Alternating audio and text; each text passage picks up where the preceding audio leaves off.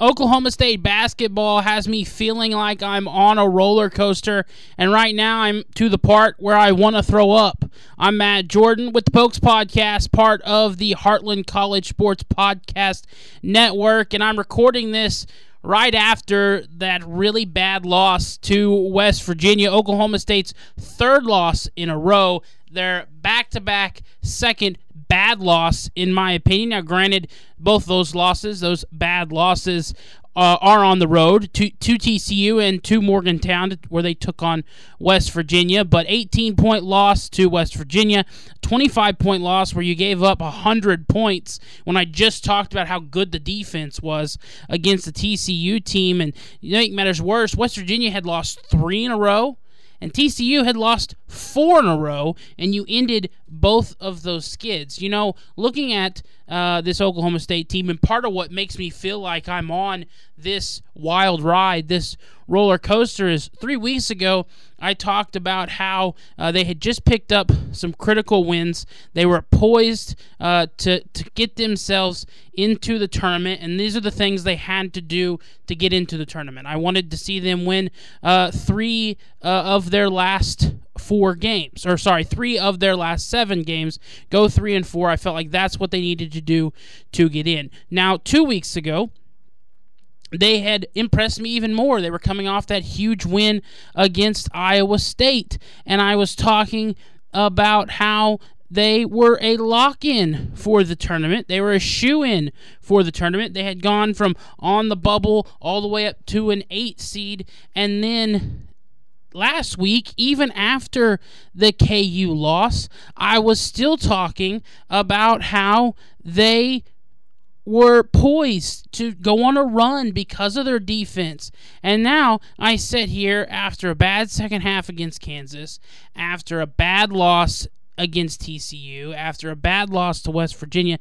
and I still think that they're a tournament team, but man, do they really need to win 2 of their last 3 games to get a better seed and to feel good about heading into the tournament. Of course, Big 12 play can be a part of that as well. The Big 12 tournament can be a part of that as well. But you look at the TCU loss. You give up 100 points. TCU had lost 4 in a row. They had lost 21 points to Kansas State. They lose a close one to Baylor. Of course, they lost to Oklahoma State. That was their first loss of the 4-game skid. And then they lose by 11 to Iowa State. And then you give up 100 points when your defense had been really what has kept you in games when your offense struggles, and they just did not have it defensively. And then you lose to West Virginia, where you give up 85 points only to manage to score 67, and actually your highest scorer for the year, Caleb Boone, only has 4 points, plays 6 minutes, and fouls out on a technical foul after committing his 4th foul in a scrum that saw one player get ejected in Woody Newton for Oklahoma State. So it was really just kind of a downhill matchup against West Virginia. And, looking at bracketology, the most recent one, Lenardi has dropped, has Oklahoma State as a 9 seed, but that was before the 25-point loss to TCU, and that was before the loss to West Virginia. So you got to think that this gets updated, and Oklahoma State might find themselves back on the bubble or as an 11 seed, but I definitely think they're dropping from the 9 seed spot where they're at right now. And then you look at the remaining games for Oklahoma State, they have 4 full days to prepare for a K-State team. And it's a K-State team that has struggled a bit themselves.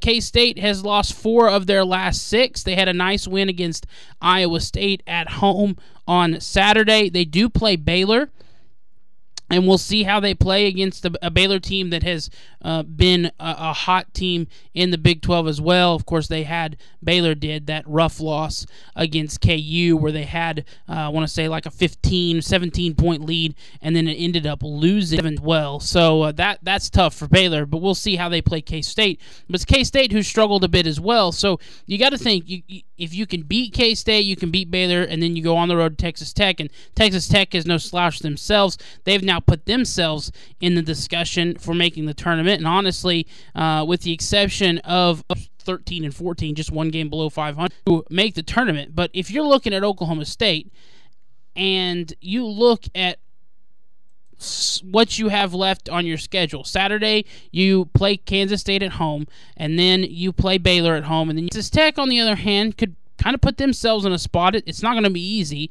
They're in Norman. That game, not the worst. But then they are at home against TCU. They travel to Lawrence, and then they wrap it up with Oklahoma State. Texas Tech could find themselves in a spot pushing for a tournament appearance as well. And so Oklahoma State, where, last week it was sunshine and rainbows for me, and I was like, yeah, this team is going to be great. They're going to go on a run, kind of giving me that prototypical, and Oklahoma State fans listening know this. They know this about the team. It's just, it's one of the things you deal with when you're an Oklahoma State fan. But they give you that little extra heart attack for no reason, and we'll see what the final 3 games have in store for the Cowboys. And like I said, if they can win 2 of their last 3, I have no doubts about them being in the tournament.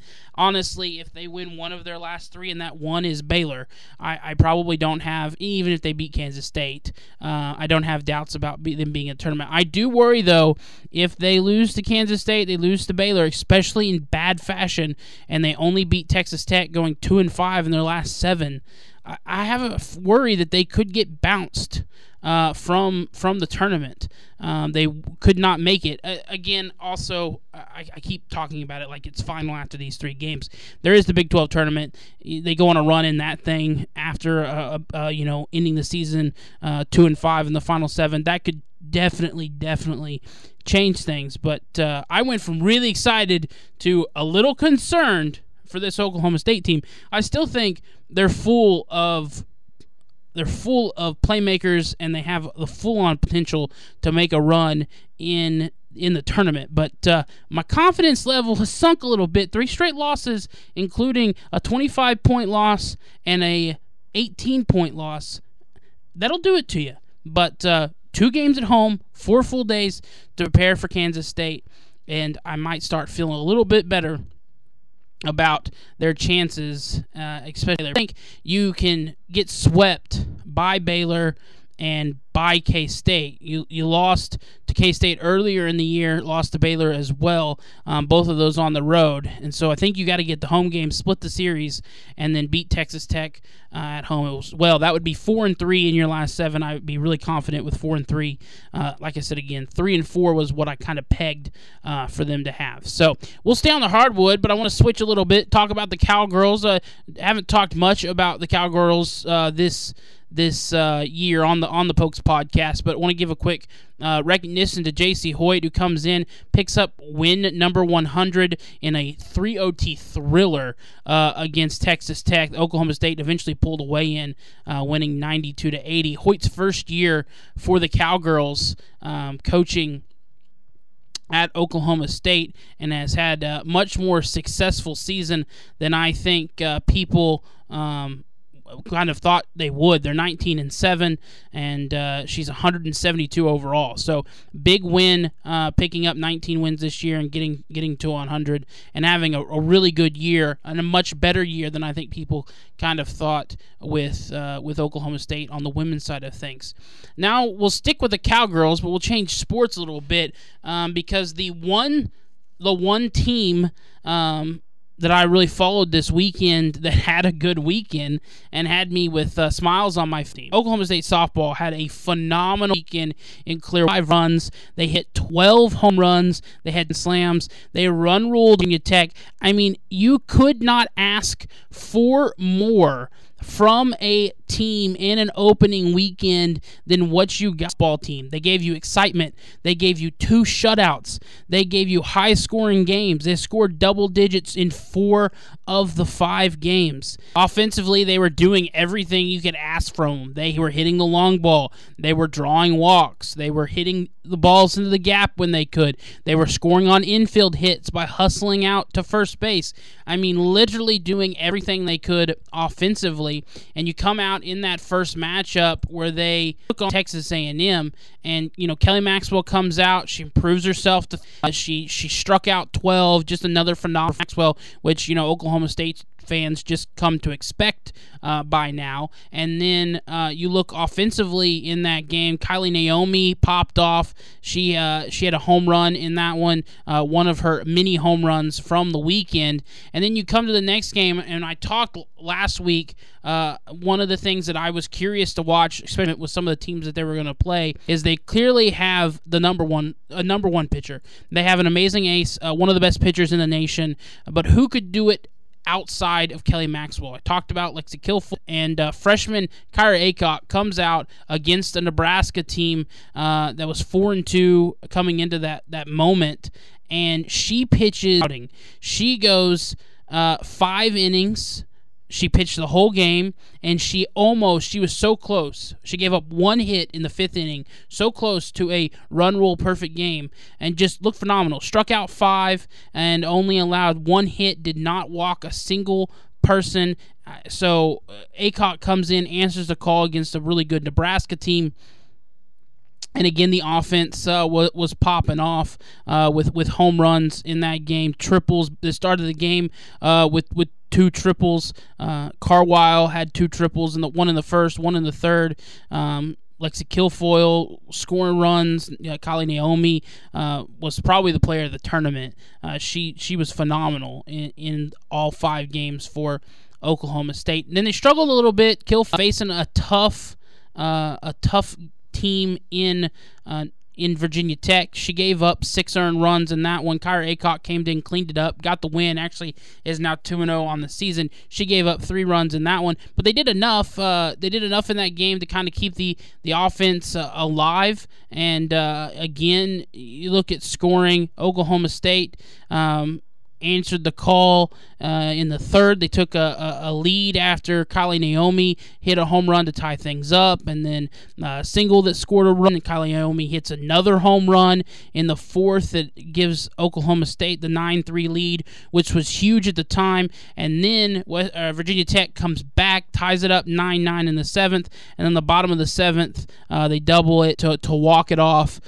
So it just a phenomenal game there for Oklahoma State, beating a top 10 team, a top 10 matchup in a game started by Lexi Kilfoyle. Then you look at the Louisiana game, another game where you've got Kelly Maxwell. Maxwell didn't have all of her stuff. She gave first 2 runs on the season. She did pitch the whole game. She's 4-0 now on the year. She just had to go 5 innings because the runs were being scored at such a high pace. Again, Kylie Naomi starts the game off with a home run, and actually those runs came in the second. Oklahoma State actually trailed 2-0 at one point, but that didn't last long thanks to a Kylie Naomi grand slam. They would hit another grand slam in the 5th, this time by Wynn. So grand slam, Oklahoma State was all over it. And then in the game against Michigan, Ivy Rosenberry got the start in that one. Bailey Runner pitched. Rosenberry played okay, not great, but Oklahoma State offensively, you didn't really need much with the way they were playing. She struck out 3. She gave up 4 runs. Bailey Runner gave up 2, and then Kilfoyle came in and cleaned things up with an inning pitched of scoreless softball. And the offense, again, firing all cylinders, ended up essentially hitting a walk-off home run by Wark, a 3-run home run that ended the game 6, and Oklahoma State comes away with the victory. Finishes 5-0 on the weekend. An incredible weekend of softball. They're now 8-1 on the season, and they are an incredibly fun team to watch just because there is so much talent. Not only is Kylie Naomi a monster in their batter's box, but she's also a tremendous fielder. She had a play at short where she threw the runner out, and it looked like she had a cannon attached to her arm. So Oklahoma State, I encourage you to watch them play. The Big 12 is going to be a phenomenal watch this season, and they play in some really fun tournaments as well, as they'll play in New Mexico coming up this weekend. Then they have the OSU Tulsa Invitational, which is in early March. Then they have the Cowgirl Invitational, which is just against Florida State. But there's some fun stuff. And then, like I said, you get into Big 12 play. Baylor is going to be good. Texas is good. OU is always phenomenal. And then that's who they end their season with, a 3-game stretch against OU in May. That will be fun to watch. But I think they're one of the 3 best teams in college softball. Obviously, UCLA is really good, and we know what OU is. But I think they're one of the 3 best teams in softball. And if really, again, I talk about pitching, if Lexi Kilfoyle and Kyra Aycock or one of those other young pitchers can give Maxwell enough of a break and not always feel like they're relying on her. And you don't even have to be perfect. You don't have to be Kelly Maxwell perfect. That's what's so great about this OSU team, is they're going to score runs. I think that this is just the start for them in this opening weekend. That's really going to spark them, or this second weekend, I should say, of the season. This is going to spark the offense, and you're going to see some really, really fun, high-scoring games coming from this Oklahoma State softball team as they head to New Mexico for the Troy Cox Classic. Mexico, they'll play Nebraska again. That one was a good 10-0 win there. And the first time around, they'll play Cal State Bakersfield, and they'll play New Mexico State before playing UTEP in like its own thing on Sunday. So, encourage you to check out Oklahoma State softball. You won't regret it. It is a lot of fun. If you're into baseball, softball, you will not regret that decision. So, unfortunately, the baseball team did not have nearly as good of a weekend as the softball team did. They did beat Missouri 5-3 to open up the season. The transfer looked really good in that game, but then they made things interesting. They were down 11-2 at one point against Vanderbilt, came back, made it 11-9 with a 6-run 8th inning, but could not close the gap enough. They did lose to Vanderbilt, of course. Vanderbilt, a phenomenal baseball team. And then an unfortunate, I hate this because I hate Arkansas, 18-1 loss on Sunday to wrap things up against Arkansas. So not a great start for Oklahoma State baseball. But there are some bright spots to look at from the weekend. Rock Riggio is batting .364. Nolan McLean hit the home run against Vanderbilt. That kind of helped them try to pull off the comeback. And then Jerron Watts-Brown started the season, went 4 innings, struck out 6. They gave up the 3 earned runs in that game, but looked good in his performance there.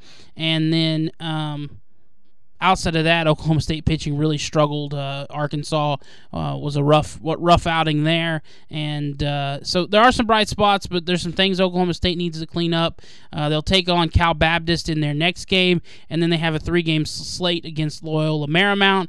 So we'll see what they kind of look like. It was a tough. Arkansas, of course, knocked them out last year. Vanderbilt's a very good team.